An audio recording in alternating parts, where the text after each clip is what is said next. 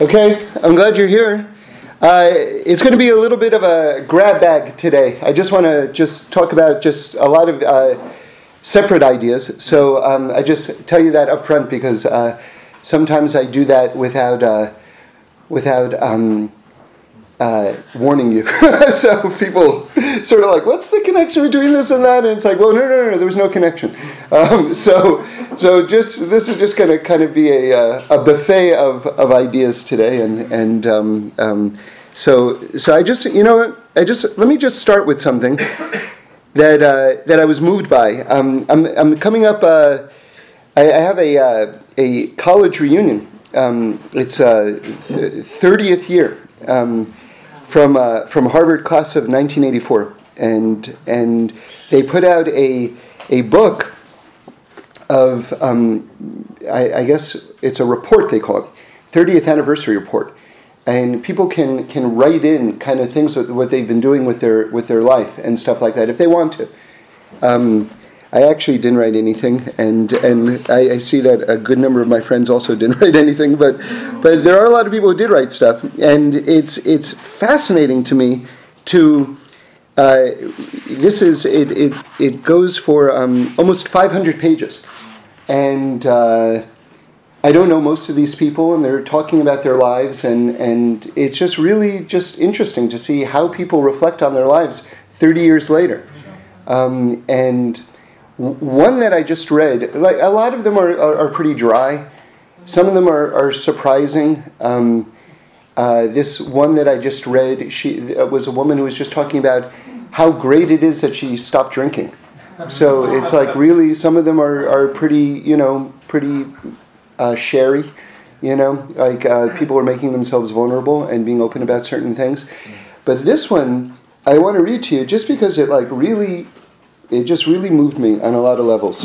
And I'm not going to mention his name just because, maybe he just wants to make this information available to this particular community and not in general. So I'll leave out his name. But he's in the financial world and he lives in the Midwest. But as far as I know, I didn't know him.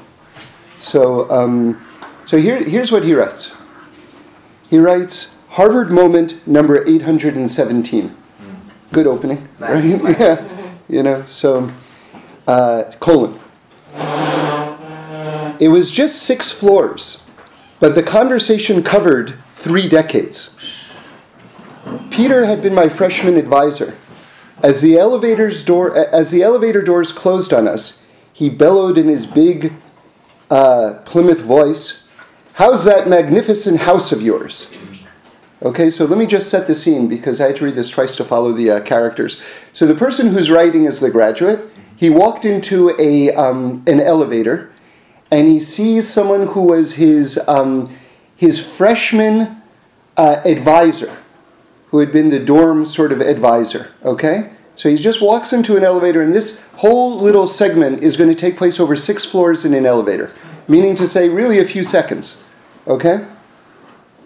So the elevator's doors closed on us. He bellowed in his big voice, "How's that magnificent house of yours?" He had been our guest of honor on a trip, and I showed him and my wife in the Midwest, and I showed him and my wife that I knew a thing or two about tea. A big afternoon affair like we'd all experienced in our junior common rooms, and Peter had perfected at Sparks House. So, they would throw in college like teas, like these social events. So he, apparently, this freshman advisor had been like a great entertainer and had, hosted this big sort of like, kind of like fancy, very civilized kind of affair. So he wants to show that he can do the same thing. So he invites him to his house with his wife and throws a big affair. And he writes, "It was a huge success. But 7 years later, as the elevator ascended, I confessed to this," he's now, this man who is his advisor is now a professor of Christian morals, "that my marriage had crashed, the house sold, the community center shattered." Wow. "Oh my," he sighed, looking up at me with the wisdom of so many battles waged so gracefully. His eyes told me, quote, "The world is complicated, I know." Then he spoke, quote, "You will always have my friendship." There was only time for 2 knowing breaths before the elevator arrived. Doors opened. A welcoming committee whisked him away to address the Alumni Association, the last I would see of him. I lingered in amazement at how a man of so many words had made it clear with so few that everything was going to be okay. And it has been. Wow. You know? Can you imagine? Like that was an elevator conversation that went from the ground floor to the 6th floor, and the person got so much assurance. And he said to him, you're always going to have my friendship, And wow, you can say a lot with a little.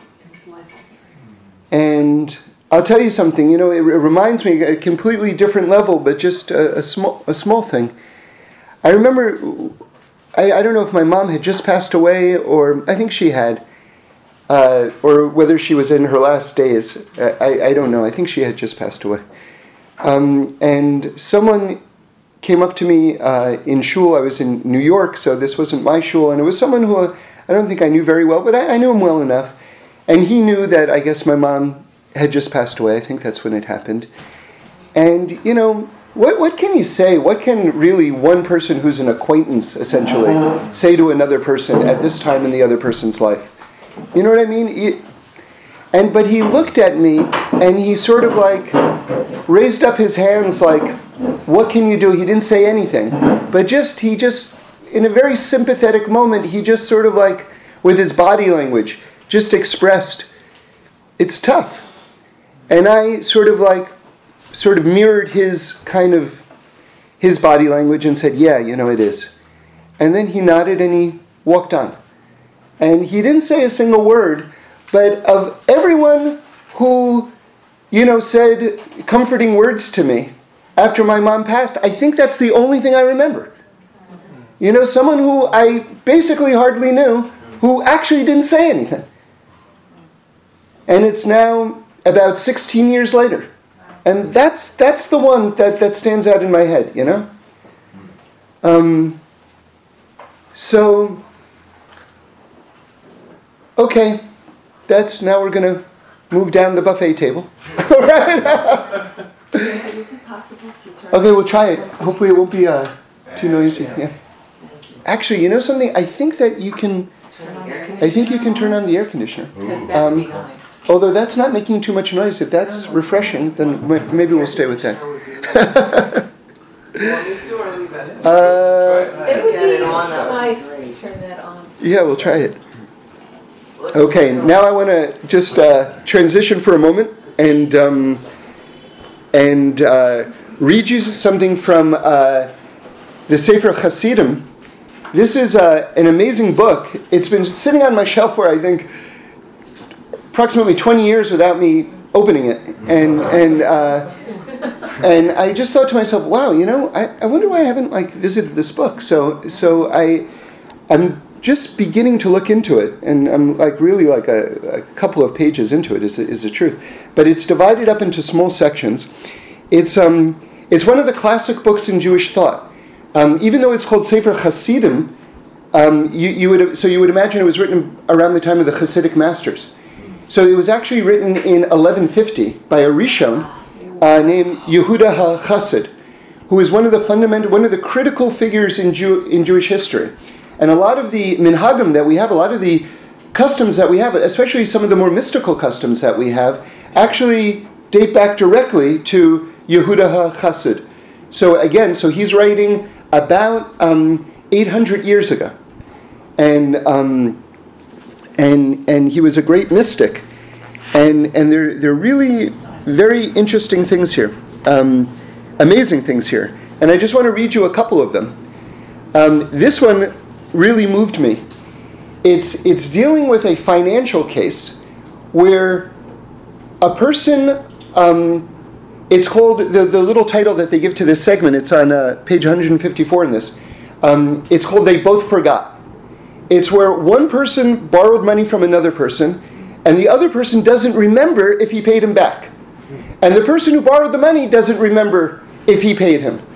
So you've got a loan that took place, and neither party remembers whether the other party paid back the loan or not. So now listen to this, because I think that this is super beautiful. A man borrowed money from his friend, and neither can remember if the debt was repaid, and they don't want to go to court about the matter. If the borrower wants to clear his conscience before heaven, he should pay the debt. All right? So in other words, you don't know, did I pay it? Did I not pay it? You know what? He's telling you, you know what? Be on the strong side, be on the careful side, and pay it again anyway. Worst comes to worst, you already paid it, pay it again. Okay? If the lender is also a good and upright person, he will not accept the payment. Right? Because he's thinking, you know what, maybe I already got the money from him, and then if I take it again, maybe that's not right. Okay, but it doesn't stop there. Then he says, okay, so that's the situation. If that's the case, then the borrower should place the entire debt into the lender's hand. In other words, even though you're cleared and you don't have to do it anymore, at this point, do it, but do it for real. Don't say, oh, I want it, like, have you ever seen two people fake fight over a check? It's really one of the more, absurd things where, actually, both are saying they want to pay, and it's so clear that neither wants to pay. So, by the way, I'll tell you something that I saw that people have done. I think this is still not widely practiced. Why? So this is still something that's cool. I don't, maybe you've seen it done, but I don't think everyone knows about this trick yet. If you know you're going to get into a situation where there's going to be a fight over the check, and you actually want to pay, all right, you actually want to pay. One thing that I've seen done, and I've even done it, it's a nice thing, is that during the meal, you just get up, and people will think you're making a call, going to the bathroom, whatever it is. You get up and you hand your credit card to the waiter. And then at the end of the meal, the waiter will come and the issue will already be resolved. And the couple of times I've seen this happen, the other party is always shocked. Because the other party is ready to grab the check and they're like, what, really? And then you've actually done it, instead of this sort of fake fight that happens. So anyway. So the person should actually put the money in the person's hand and say, if I owe you this money, let it be yours, and if I don't owe it, I hereby give it to you as a gift. So now he's eliminated the possibility that perhaps he's double paying a loan, right? Now what he's doing is, if he owes the money, he's paid the money back. If he doesn't owe the money, he's actually giving a gift to the other person. All right? But it doesn't stop there. His friend, the lender, should say, if the money is mine, I hereby give it to you as a gift. Thus, they both renounced their ownership of the money, and then they should divide it. Very amazing and brilliant. So actually a transaction, you think that maybe this is all kind of like a spiritual... No, there's actually a financial bottom line here. They're actually dividing the question amount. But now listen to this. A case like this actually happened. And the two friends bought Sfarim, holy books, with the money and lent the books to people who needed them for their studies. That's so holy. It's so holy. And this is what I love about this. I love every part of that. But what I extra love about it is you really see Judaism at work here. Because, a lot of people don't understand Judaism. You see, if you look at, for instance, in the Eastern traditions, who is the holy man, the holiest person, is usually someone who is sitting on a mountain meditating or something like this. But essentially what they've done is they've divorced themselves from society, right? Or look at in Christianity, for instance. The priest doesn't have a wife and kids, right? So they've also sort of removed themselves from, this very core sort of like level of interaction, and people say, about Jews, they're like, what's the deal with Jews and money? Like what, you're all like businessmen, but you're supposed to be a light into the nation? Or like, what's going on exactly? And this is what's going on. The whole point is that we're supposed to be in the nitty-gritty of like life's events, in every aspect of life's events, in the, sort of like the messy places like business, in the messy places like international affairs and things like that, and to be holy, to actually show that in these like complex social interactions, that there is a way to do it in a beautiful way. So that's kind of why I like that. Okay. Now I'll tell you something else. Now we're sort of like moving along the buffet table here. This is a new thought, but this is also from Yehuda HaChassid. Okay. And this is, I think, especially interesting because he was one of our greatest mystics. Okay? So keep that in mind. He was a Rishon. That's a big deal. Rashi was a Rishon. Okay? So to be a Rishon means that you were one of our landmark foundational figures. Okay? So this is coming from a Rishon and a mystic. You ready? It's called Amulets Are Worthless. Okay? So, listen to this. If a non-Jewish or Jewish scholar says to you, let me write an amulet for you that will make you popular or persuasive, or he says, I'll give you a charm that will make you rich if you wear it, needless to say, you may not wear it on Shabbos, because carrying on Shabbos is forbidden. Now, he's making a very interesting point over here, because, I'll tell you a couple of interesting halachas. You're allowed to wear jewelry on Shabbos, okay? So a woman can wear jewelry, and that's not considered carrying, okay? Because that's a beautification, and she's wearing it and everything like that. That's cool, okay? In fact, there's a whole discussion. Can a man wear a sword? This is back in the day when people carried swords, right? Can a man carry a sword on Shabbos in a place that doesn't have an eruv? And so the whole discussion revolves around whether a sword would be considered jewelry or whether it would be considered a utensil that he's carrying. So you'd have to look into the Gemara to hear more about that. Now, there's an interesting, what we call a nafka mina, which is a difference in a halachic point. Now, hear the question, because this is kind of like the fun part of halacha. What about a broken watch? Can you carry a broken watch? In other words, can you wear a broken watch in an area that doesn't have an eruv? An eruv, of course, is that protective fence that turns a public space into a private space and allows you to carry in an open area in the street, right? So can you, in a place without an eruv, where you're not allowed to carry in public, can you have a broken watch? So the answer is, for a woman, yes. For a man, no. Because for a woman, the watch is considered jewelry, right? It's like an accessory, whether it works or whether it doesn't work. For a man, it's really considered more of a utilitarian piece.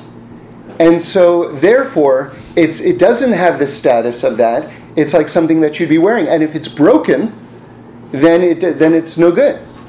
You have something you have a parallel situation where with a man's tzitzis.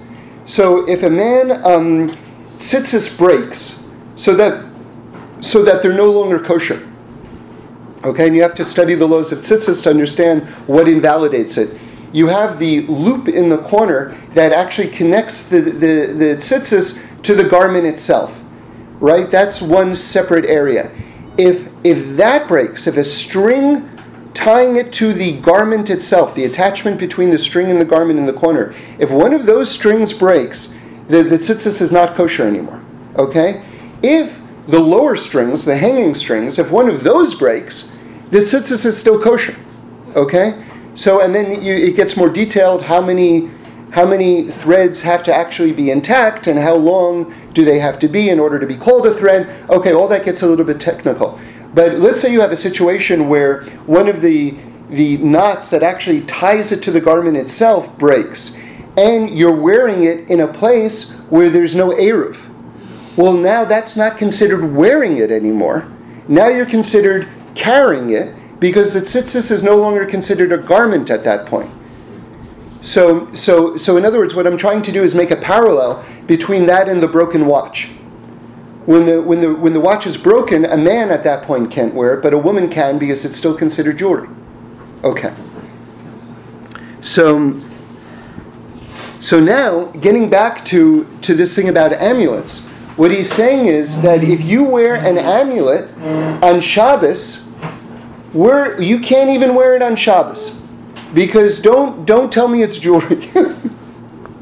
Don't tell me it's this beautification. Okay. So since an amulet is not since it says the wearing of jewelry is permitted, but an amulet is not an ornament, just a trinket. So that's the editor explaining that. But you should not even wear an amulet on weekdays, because by wearing it, you indicate that you believe in such senseless things. It says you must remain totally faithful to God your Lord.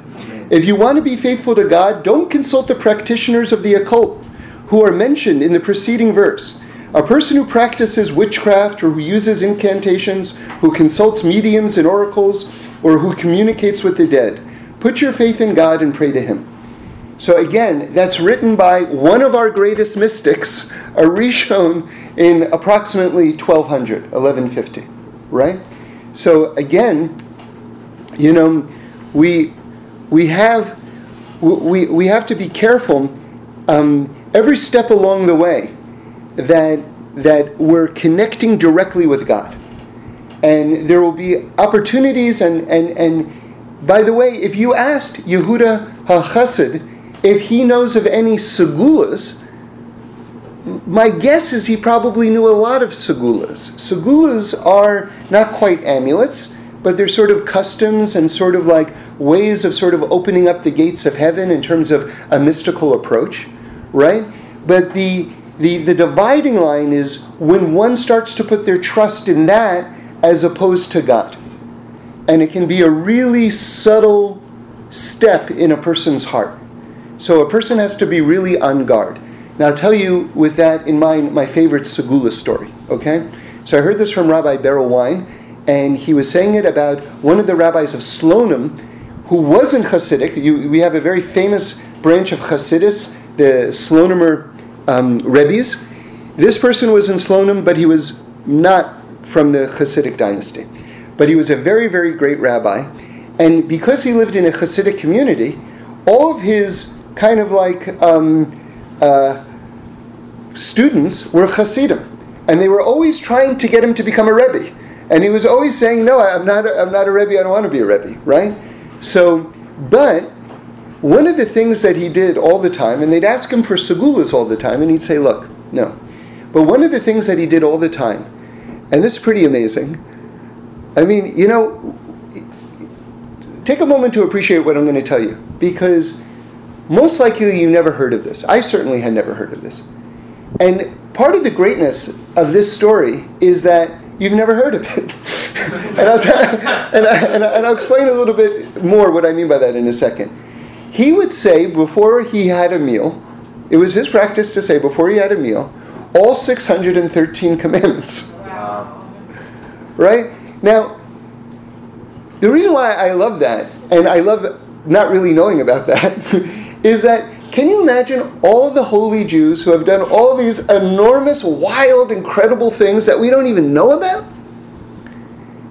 Like what? So yesterday I was at Shalosh Yudas, our third meal at the Happy Minyan, and there was an amazing person there, a black brother who's converting to Judaism, and he said, he heard a few people share some things about their parents and their grandparents, and he said, something. He said, can I share something also?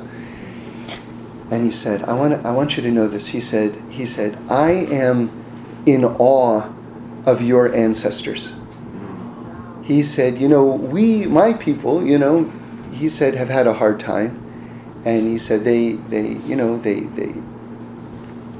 didn't do nice things to us, and they hanged us and things like this, but nothing compared to what your answers went through. That they were tortured just for their belief in God. And he just said, and these are the people that you came from. And he said it again, I'm in awe of that. And it was a very, very moving moment, So when you think about stories like this rabbi would say, all 613 mitzvot before he'd have a meal, and you never heard of this guy. And there are tons of people like that. Okay, but this is a story about segulas, so let me get back to the point. So he said that people would ask him for segulas, again, which are these sort of like mystical ways of opening up the gates of heaven in different problematic areas in our life, for a marriage partner, for children, or for livelihood, or things like this, or it's probably the main areas where people seek segulas. So he said to them, I only know of one segula. He says, if you have a bowl of hot soup, and you say all 613 mitzvahs before you eat it, it's a segula to turn it into a bowl of cold soup. That's good. So that's the segula story, Now there's another thing in here, and I'm trying to find it to read it, but I'm having a little trouble finding the page that it's on. But again, it really moved me. Let me just give it one more look to see if I can find it this time. Yeah. Oh. No. Okay. So I'll see if I can relate it from memory. And this is another beautiful thing. It says like this: If there are two friends, and one is in a time of need, and he shares his burden, meaning to say his problem, the information about it, with his other friend. And his friend, who hears about his problem, treats it with great seriousness, like it was his own problem, and really prays for him, right? Now, by the way, let me just digress for a moment, because I saw something from the Bnei Yissaschar a while back that stayed with me, which is that one of the, I don't know what word to use, let's say one of the things that great tzaddikim do, okay, so we're talking about a super high level right now of holiness, it's a very high level, is that when someone comes to them with a problem, they take the other person's problem upon themselves like it was their own problem. Right? Now you can imagine that's a heavy thing to do, right? And to actually be able to even be able to do it, even if you wanted to do it, say, even to actually have the emotional greatness, let's say, to be able to do it is amazing. But let's say they take on the other person's problem like it's their own problem, and they really cry out to God, right? Then God says, you know what? I didn't mean this problem for you. It was for the other person. And so they remove it from the person who's taken it on themselves, and in doing so, it gets removed from the other person as well. So this is like very, very advanced sort of prayer technology, for want of a better phrase. But anyway, let's just talk about on a more kind of like here and now level, okay? Because that's a very exalted level, okay? But what Yehuda HaChassid is talking about is one person has a problem, shares it with another person. The other person, to the best of their ability, treats it like it's their problem and really prays for that person, okay? Now he says, the person who did the praying, right? Cut to later in his life, whatever it is. Now the person who prayed for the other person, now that person has a problem. Okay? It says that the person who originally had the problem, right? Who that person had prayed for, right? that person owes it to the person who has the problem to pray for him. Okay? And that if he doesn't pray for that person, that he's stealing. That it's a form in the spiritual realms of robbery if he doesn't pray for the person who had prayed for him. Now, that in itself is interesting, but he takes it one more step, which is really what drew me to this teaching. He says, now if the person who did the praying originally, right, and who now has the problem, right, now the other person is praying for him, right, if that person's prayer isn't answered, all right, so now it's sort of like, wow, I had a problem and my friend prayed for me, and now I'm praying for him, and I'm really praying for him hard. He says, if that person's prayer isn't answered, if he ever meets the same fate that he's praying for the other person to be saved from, if he ever meets that same fate, he will be saved from it. Or if his children meet that same fate, they'll be saved from it. So that, again, in the sort of the mystical realms, in the spiritual realms, an amazing insight. And one of the things that it says, just so we're grasping the point here, I'm sure there are many points to be grasped, but just to zero in on one thing, is that the person who is doing the praying, if he didn't see the result, the positive result of his prayer, should know and understand fully that his prayer didn't go away, and his prayer wasn't just like batted aside, or God just said no, or whatever it is. But even if you think of it in physics or whatever it is, that person really emitted a quantifiable, real package of energy, and then that remains, and it doesn't disappear. And that if a person meets the same fate, that part really is interesting to me. Not just sort of like, if you're ever in trouble in general. He said the same fate, that there's an address to that energy, so to speak. It's like it's stored up there, and there's like a route attached to it, which is this particular problem, whatever it is, that it will come down to that person or to their children if they're ever into that situation. Again, an amazing insight in just terms of how the spiritual realms work and how prayer works and things like that. But that should be a very reassuring thing, because we pray all the time, and probably the majority of the time, we don't necessarily see, the results of our prayers. On that subject, just two more related ideas, not from Sefer Hasidim, but just about our prayers being answered or our prayers not being answered. One, and I've shared this idea with you before, but I believe it very strongly. Our prayers are being answered constantly. We're just not praying them. So let me just tell you what I mean by that. Let's talk about, I wake up this morning, right? First of all, let's say I go outside, I want to get into my car. My car's still there. My car could have gotten stolen. I didn't pray, please God, don't let someone steal my car tonight. But my prayer that my car shouldn't be stolen was answered. I just didn't pray it. Then I get behind the wheel and I start the ignition. My prayer was answered. I didn't pray, please God, let my car battery not be dead this morning. And yet, it wasn't dead. And so my prayer that it shouldn't be dead was answered. I just didn't pray it. And if you extend that, you go into, the supermarket for items, and the items are there.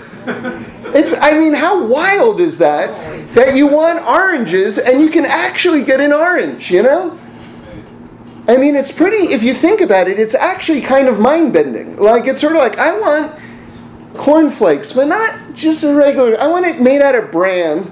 And you know what I want with it? Raisins. Raisin bran? Yeah, I want raisin bran.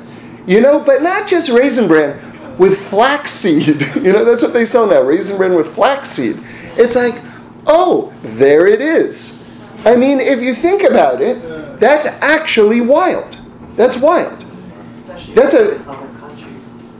Yeah, right. It's if you go to other countries and you actually see that, how is this even possible that this is even in my bowl right now? You know what I mean?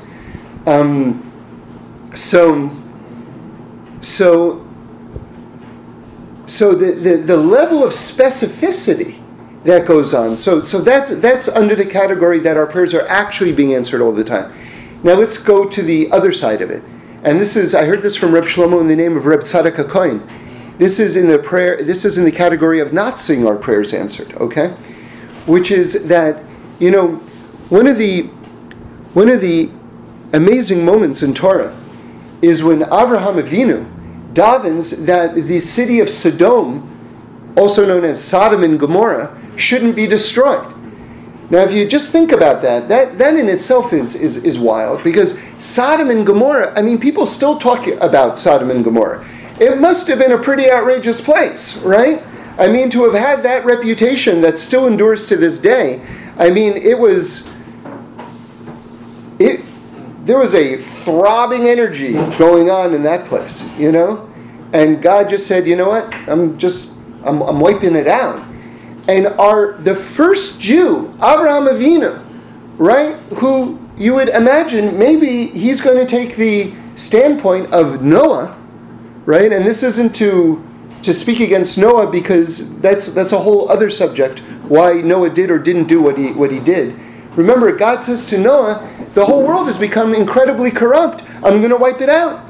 And Noah goes, okay, God, if that's what you want, I'm a tzaddik, and he was a tzaddik. What's the definition of a tzaddik? Well, seemingly at that point in history anyway, according to the Zohar, as I learned it from Reb Shlomo, the idea that sometimes God shows you something for you to say no to, right? That hadn't been revealed yet. In other words, up until that point in history, the idea that if God wants it, I want it, that's the end, right? But that does make sense in terms of a simple definition of righteousness. God wants it, I want it. In fact, it says in Pirkei Avos, it says, make your will God's will. So, all good, right?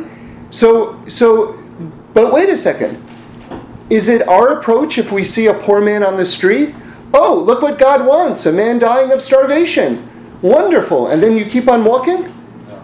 Because clearly God wants that man to be totally hungry and destitute. So thank you, God. Such a beautiful world. We don't say that. We say, wait a second, no, we gotta do something. In fact, God commands us to do something. Right? So there's this area where if we see what we perceive to be injustice, it is our role to not just say okay, and stand up to it. So even if it means praying to God, and a person has to be careful with their language, because you don't want to be chutzpahdik, right? You don't want to express your prayer in a way that's disrespectful to God. And that's why if you look at the language of Abraham, so Abraham is looking at this place where they literally killed people and tortured them for giving charity. They killed people and tortured them for offering hospitality. Okay? So wouldn't you think that Abraham, the whole foundation of the Jewish people, would say, yeah, God, wipe them out! Wipe them out! So it's amazing that Abraham, in a very beautiful way, and he's apologetic throughout for even suggesting that God should, every step of the way he's painfully respectful. But at the same time, he keeps on saying, God, please, save these people, Or if they're innocents there, save them, or whatever it is. So God destroys Sodom and Gomorrah. So you would think at the end of this, Abraham comes back the next day, and it says there's basically this like pillar of smoke, like this burning wreck that's rising up from the city that Abraham from a distance can see. Abraham sees that that God went ahead and destroyed it after Abraham made a very great prayer on their behalf. So you might think that his prayer wasn't answered. And Abraham himself may have become depressed and felt that, wow, maybe I said it in a disrespectful way, and God not only destroyed the city, but now maybe I'm on the outs with God or something like that. Like you can get inside his head and you could think all sorts of things that Abraham may have thought after that event. But what happened? Abraham spared Lot and his daughters. And from that line comes Moab, and from that line comes Rus, and from that line comes David HaMelech, and from that line comes Mashiach. So, in Abraham's prayer, as much as the direct aspect of the prayer wasn't answered, it brought Mashiach into the world. Or it kept Mashiach alive in the world. And by the way, I heard Reb Shlomo say something very interesting, which is that Mashiach is going to represent all of humanity. In other words, he's not just the lineage of the Jewish people. You have here Moab, whose birth happens between Lot and one of his daughters, right? So it's coming into the world in a really very dark, strange way, right? And the whole sort of family line of Mashiach on the in-law side, if you will, it's or actually on our side too, right? With seemingly with Yehuda and Tamar, right? Which is a whole, amazing incident. But the point is this, is that Mashiach is going to represent all of the people of the world. And so the bloodline has to represent all the nations of the world, and it has to represent everyone's spiritual level in the world too. Not just the tzaddikim, but the people the Yehudas who are actually visiting the Tamars, right? And, not like it happened and it was a misunderstanding, but in reality, So Mashiach represents everyone. And this is just sort of like a side point, but I just kind of want to say it, which is that I think that we just like in, I'm making a very loose analogy right now, but just hear the thought. Just like when it comes to a segula, we can't put our faith in the segula, we have to put it in God. But we understand that, okay, the segula might be a way that God has informed me to reach out to Him. Okay. So too when it comes to Mashiach, we have to keep the very big picture in mind. Mashiach, first and foremost, as I understand it, stands for the next stage of human development, of human reality, of the evolution of the world in terms of God saying, okay, you know what? There's been thousands of years of struggle and strife and war and hunger and hatred and all these things. But that was just a preliminary thing for what I really wanted to do. This is what I really want to do. It's an era of peace where everyone is getting along with each other and there's an open revelation of godliness and beauty and everything like that. That is the essence of it. It happens to be that there's going to be a Jew, a holy Jew called Mashiach, right? He should come right now, and he's going to usher in this era. But, and no shred of disrespect to Mashiach, Mashiach is not really the point. It has to be, according to the halachas that the Rambam brings down, who Mashiach is, okay? All right? And he hasn't come yet. So it's got to be that. But that's kind of not the point. So in other words, when we're thinking about Mashiach and everything like that, what we really should be praying for, yes, if you want to pray that the person should have strength and that he should be revealed and everything like that, all good.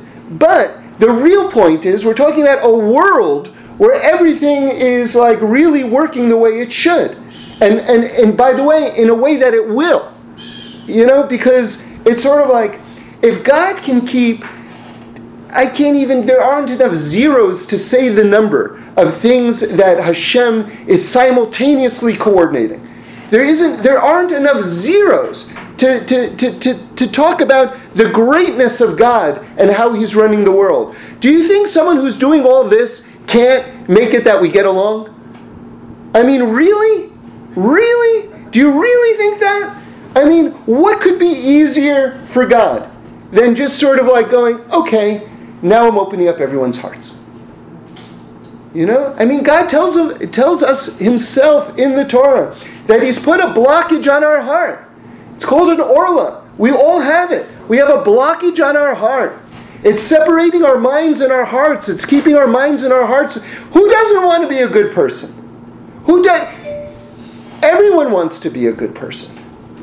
Right? And then you go, okay, now be good. It's hard. And it is hard, by the way. You know? It is hard. You know, it's sort of like you can be in like this, like, very exalted, sort of like, you know, chilled out, blissed out, like really but genuine state. And then someone annoying enters into your field of consciousness in an annoying way and you snap at the person. It's like, how did that happen? I was just like in this like amazing place and now I'm snapping? Where did that come from? You know where it came from? It's hard. It's hard. It's hard. It's hard to balance these things. We all want to be good, but becoming good this is a lifelong process, and hopefully we get it more right than wrong. You know, we have to be fairly patient with ourselves. You know, just, and because a lot of times, you see, the Yetzer Hara, the evil inclination, is so brilliant. And remember, the Yetzer Hara is an angel. It's not just a part of our troubled consciousness or upbringing or something like that. We also have that, by the way. But the Yetzer Hara is an angel, and it knows us better than we know ourselves. And it knows exactly how to manipulate us and touch our buttons and everything like that. So we have to understand that we're up against something greater than ourselves. And it says it in the Gemara, that the Yetzer Hara is stronger than you. And if it wasn't for your alliance with God, you wouldn't be able to defeat it. So the only way you're able to defeat your Yetzer Hara is by joining forces with God. That's the only way you can do it, by the way. So, yeah. So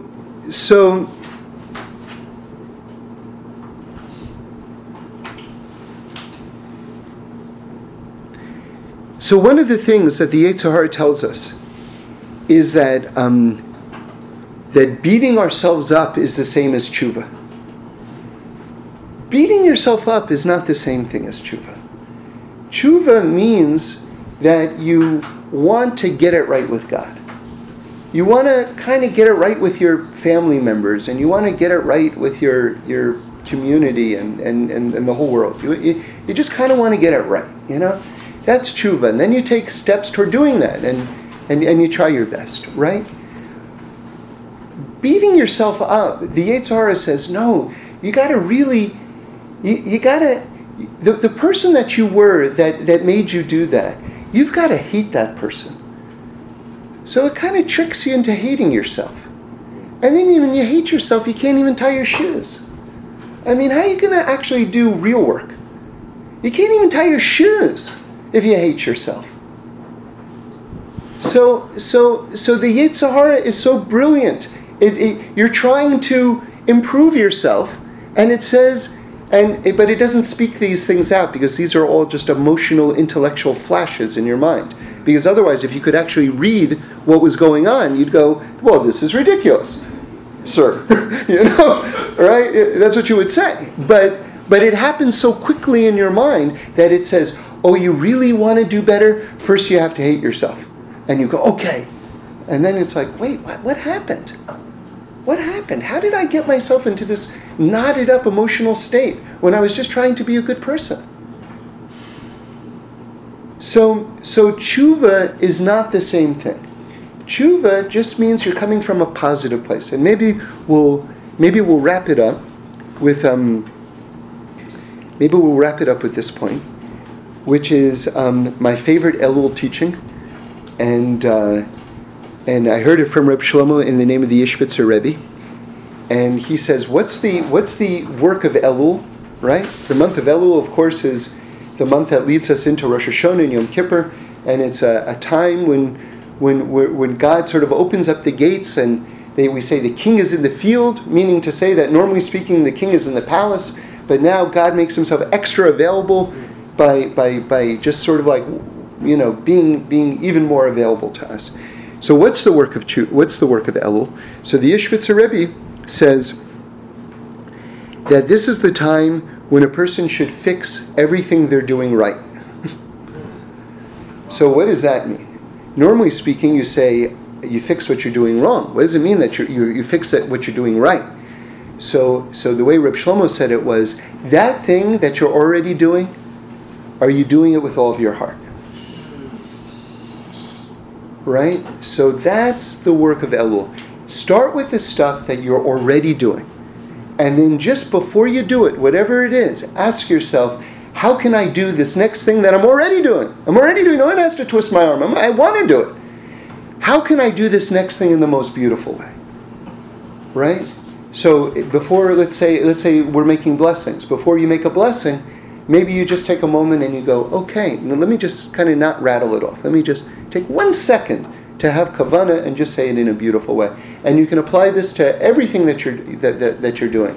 And then one of the beautiful results of this is me talking at this point, is that when you sort of like, a lot of times in politics they talk about, energizing the base, right? Those are the sort of the people who are already on board. You want to get the people who are already on board, really on board. So that you can do the same thing with yourself.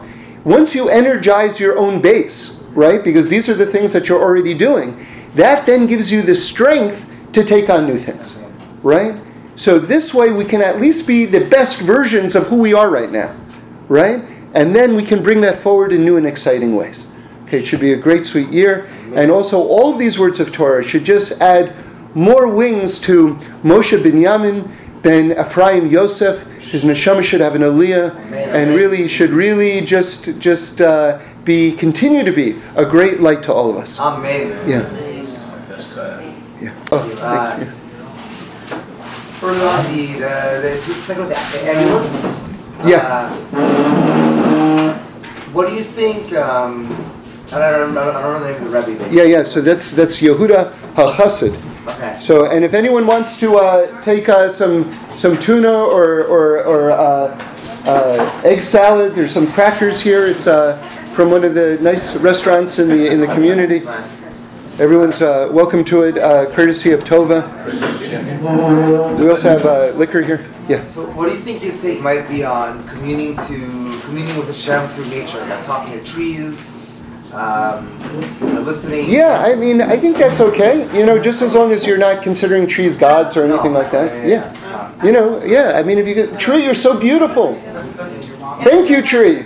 Thank you. You are the best tree. You did it. Thank you, God, for making this tree. Now I want to be a better person because you made this tree so good. That's not what I mean. Yeah. Okay. So I mean, for example, say touching a tree and saying, what wisdom can you tell me? What advice can you give me for Shabbos? And just listening, to see what Hashem says. It's Hashem, but yeah, you're touching a tree, and there's something else that's happening there as well, But really, it's Hashem via nature. Well, I would say if it's a form of meditation with God, and you're really talking directly to God, and you're not imparting any power to the tree itself, then I would think that it would be okay. I think that the danger happens once you consider the tree sort of like a personage or an angel of some sort. Then you're starting to incorporate other powers, it seems. An angel, as I understand, is an interface between the physical and the spiritual realm. Right. So if a tree is serving as an interface, isn't it an angel? Well, we're not really supposed to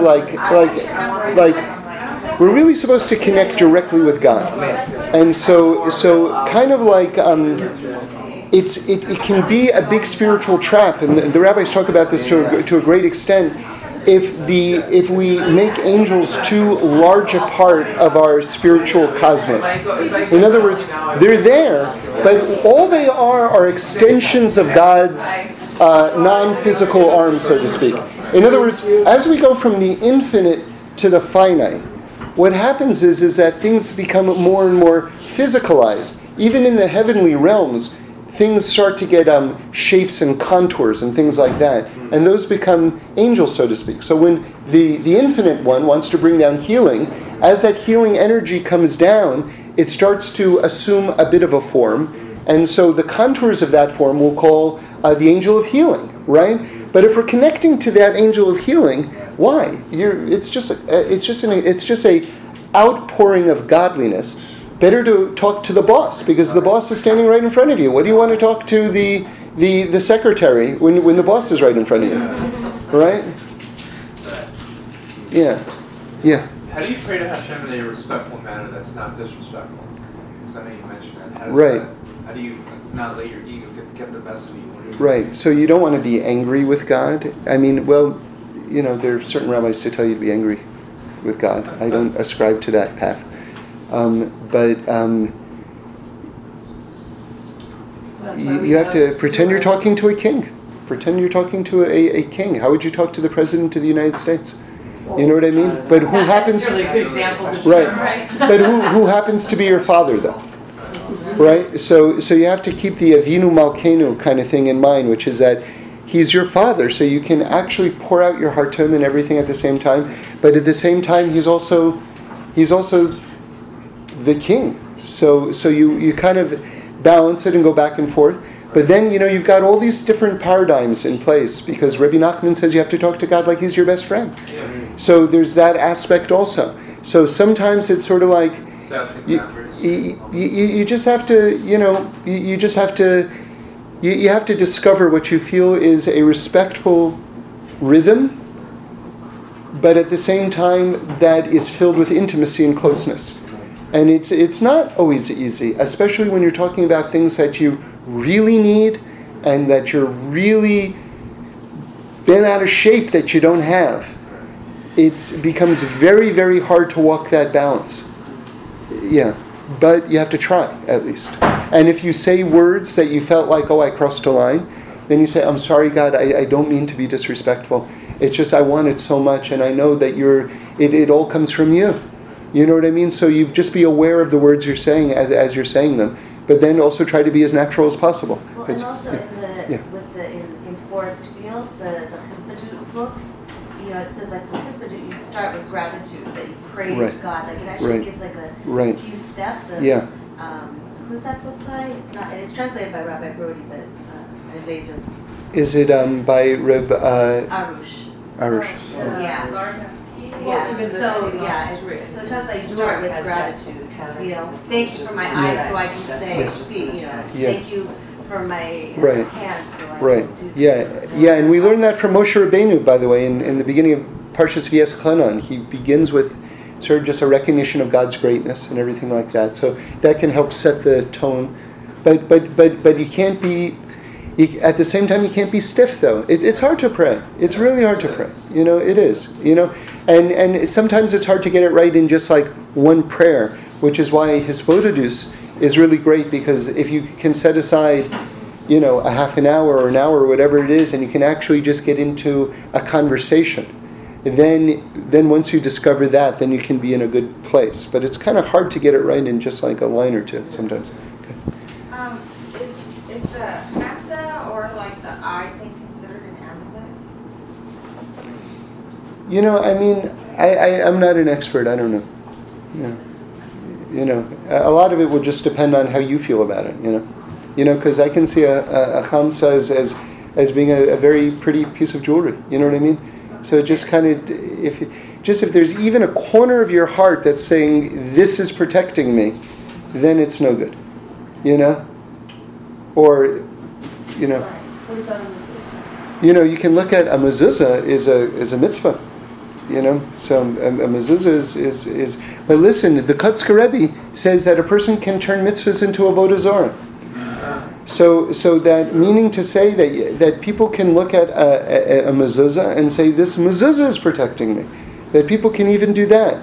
So here's the idea. In sports, they talk about follow through, right? Like, not that I'm any great athlete, but this much I know. If you're like swinging a baseball bat, like the real power comes not just from like a check swing where you swing it halfway, but the whole swing like that. There's a lot of power in that motion that goes afterwards. And in golfing, I know, and I really know nothing about golfing, but in golfing, they also talk about the follow-through. And in tennis too. So you have to have that, the follow-through you have to have with kavanah as well. Meaning to say that it's like, this mezuzah is so awesome, and it's a way that God puts protection into the world, and it is, by the way. And God, I know this comes from you. That's the follow-through part. In other words, your consciousness doesn't just rest on the mezuzah itself, but then you take it to the next step. It's sort of like, if you look at the Chamsa, for instance, you're looking at the Chamsa and you're saying, God, you're saying, oh wow, thank you, God, for putting protection in the world and that you are protecting me, right? So the you is going to God and not to the Chamsa, right?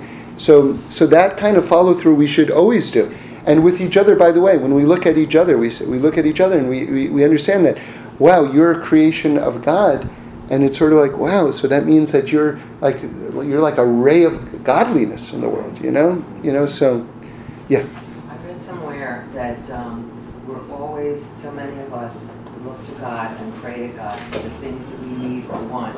But if we would just pause and thank God every time we pray, first thank for all our blessings, right. No matter what state we're in, no matter how terrible things might be, there are always things that we can thank God for first. Right. And then go on to the things that we would still need help for. And I told you this once before, my twins always say to have an attitude of gratitude. Yeah, it's great. And it's so real. And honestly, it changes your life.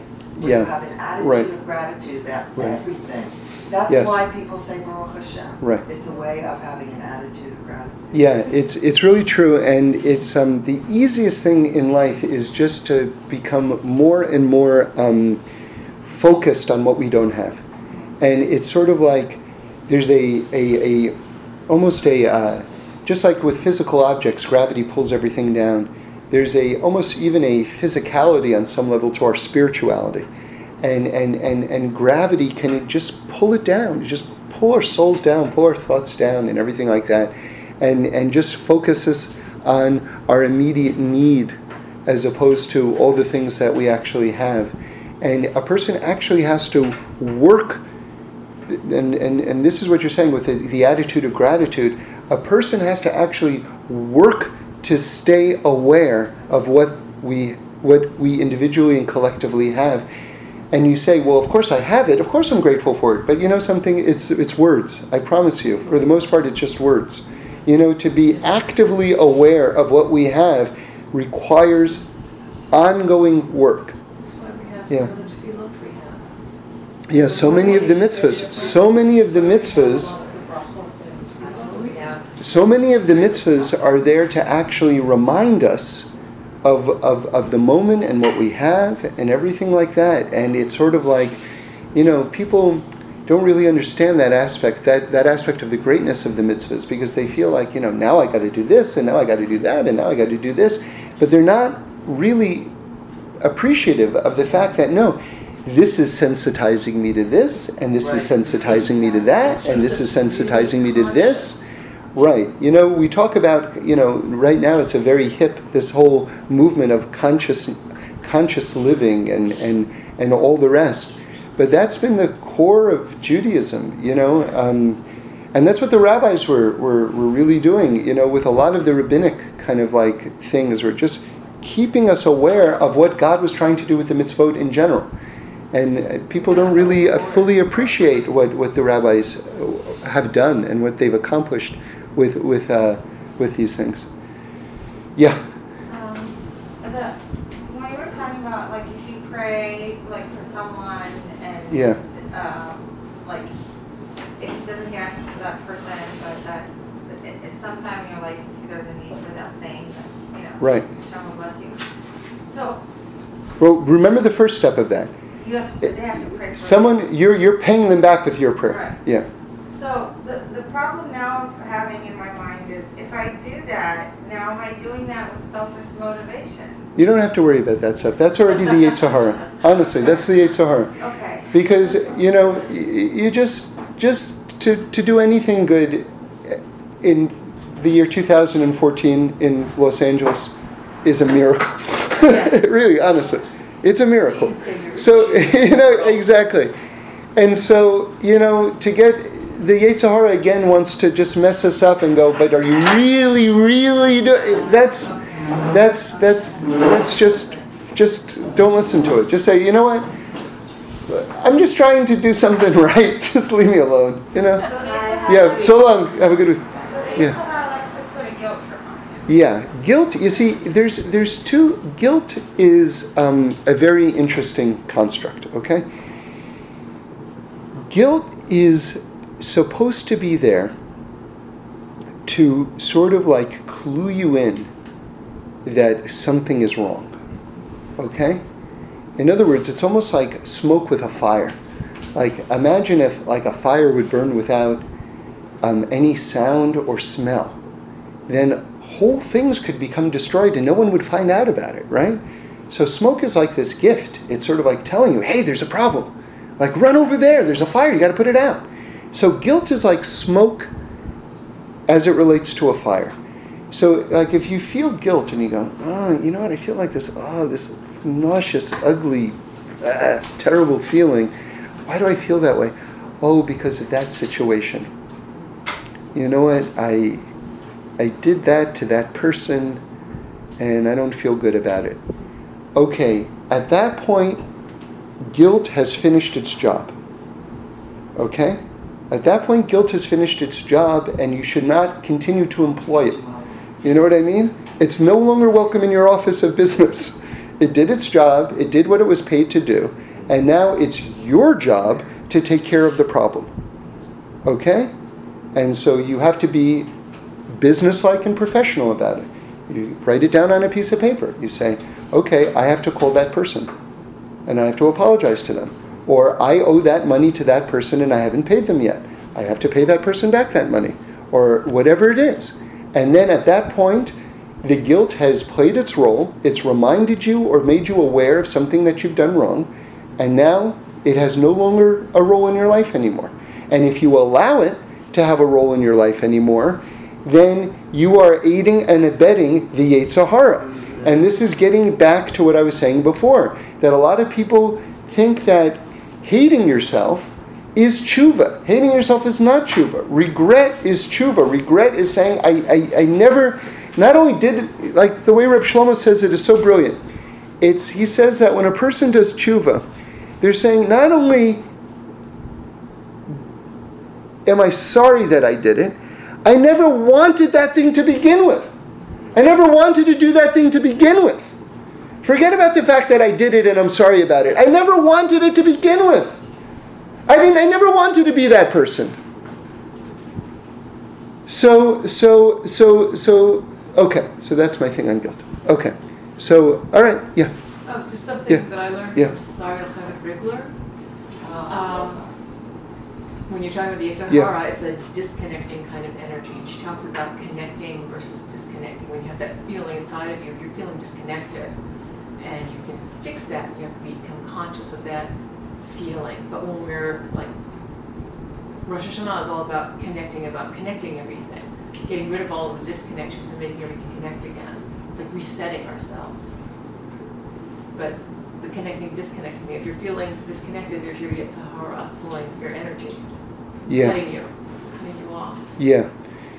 So sometimes, you see, sometimes guilt is not the Yetzer Hara, though. That's the only thing that I would add. Because it says that a person who has like busha, like this embarrassment, which we can also translate to a certain extent as guilt, that's a sign that a person is actually Jewish. So really, honestly, it says it in the Gemara. It says that if a person doesn't have that quality of embarrassment, or we're going to extend it, shame or guilt, that's a sign that they're not Jewish, actually, in terms of their lineage. So that's a very precious quality. But if you allow it to have too much power, or if you allow it to step into a job position that it was never meant to assume, that's when it transmogrifies into the Yetzer Hara. Right. So we just have to make, so in other words, we can feel that sense of disconnection initially, but that might be coming from a positive place, is what I'm adding. Yeah, but then when it overstays its welcome, then that disconnecting energy is the Yetzer Hara. It's the filtering, it's the dwelling, it's right. the getting sucked into it. Yeah. Transmogrify means to become a monster. Yeah, it's a fancy word.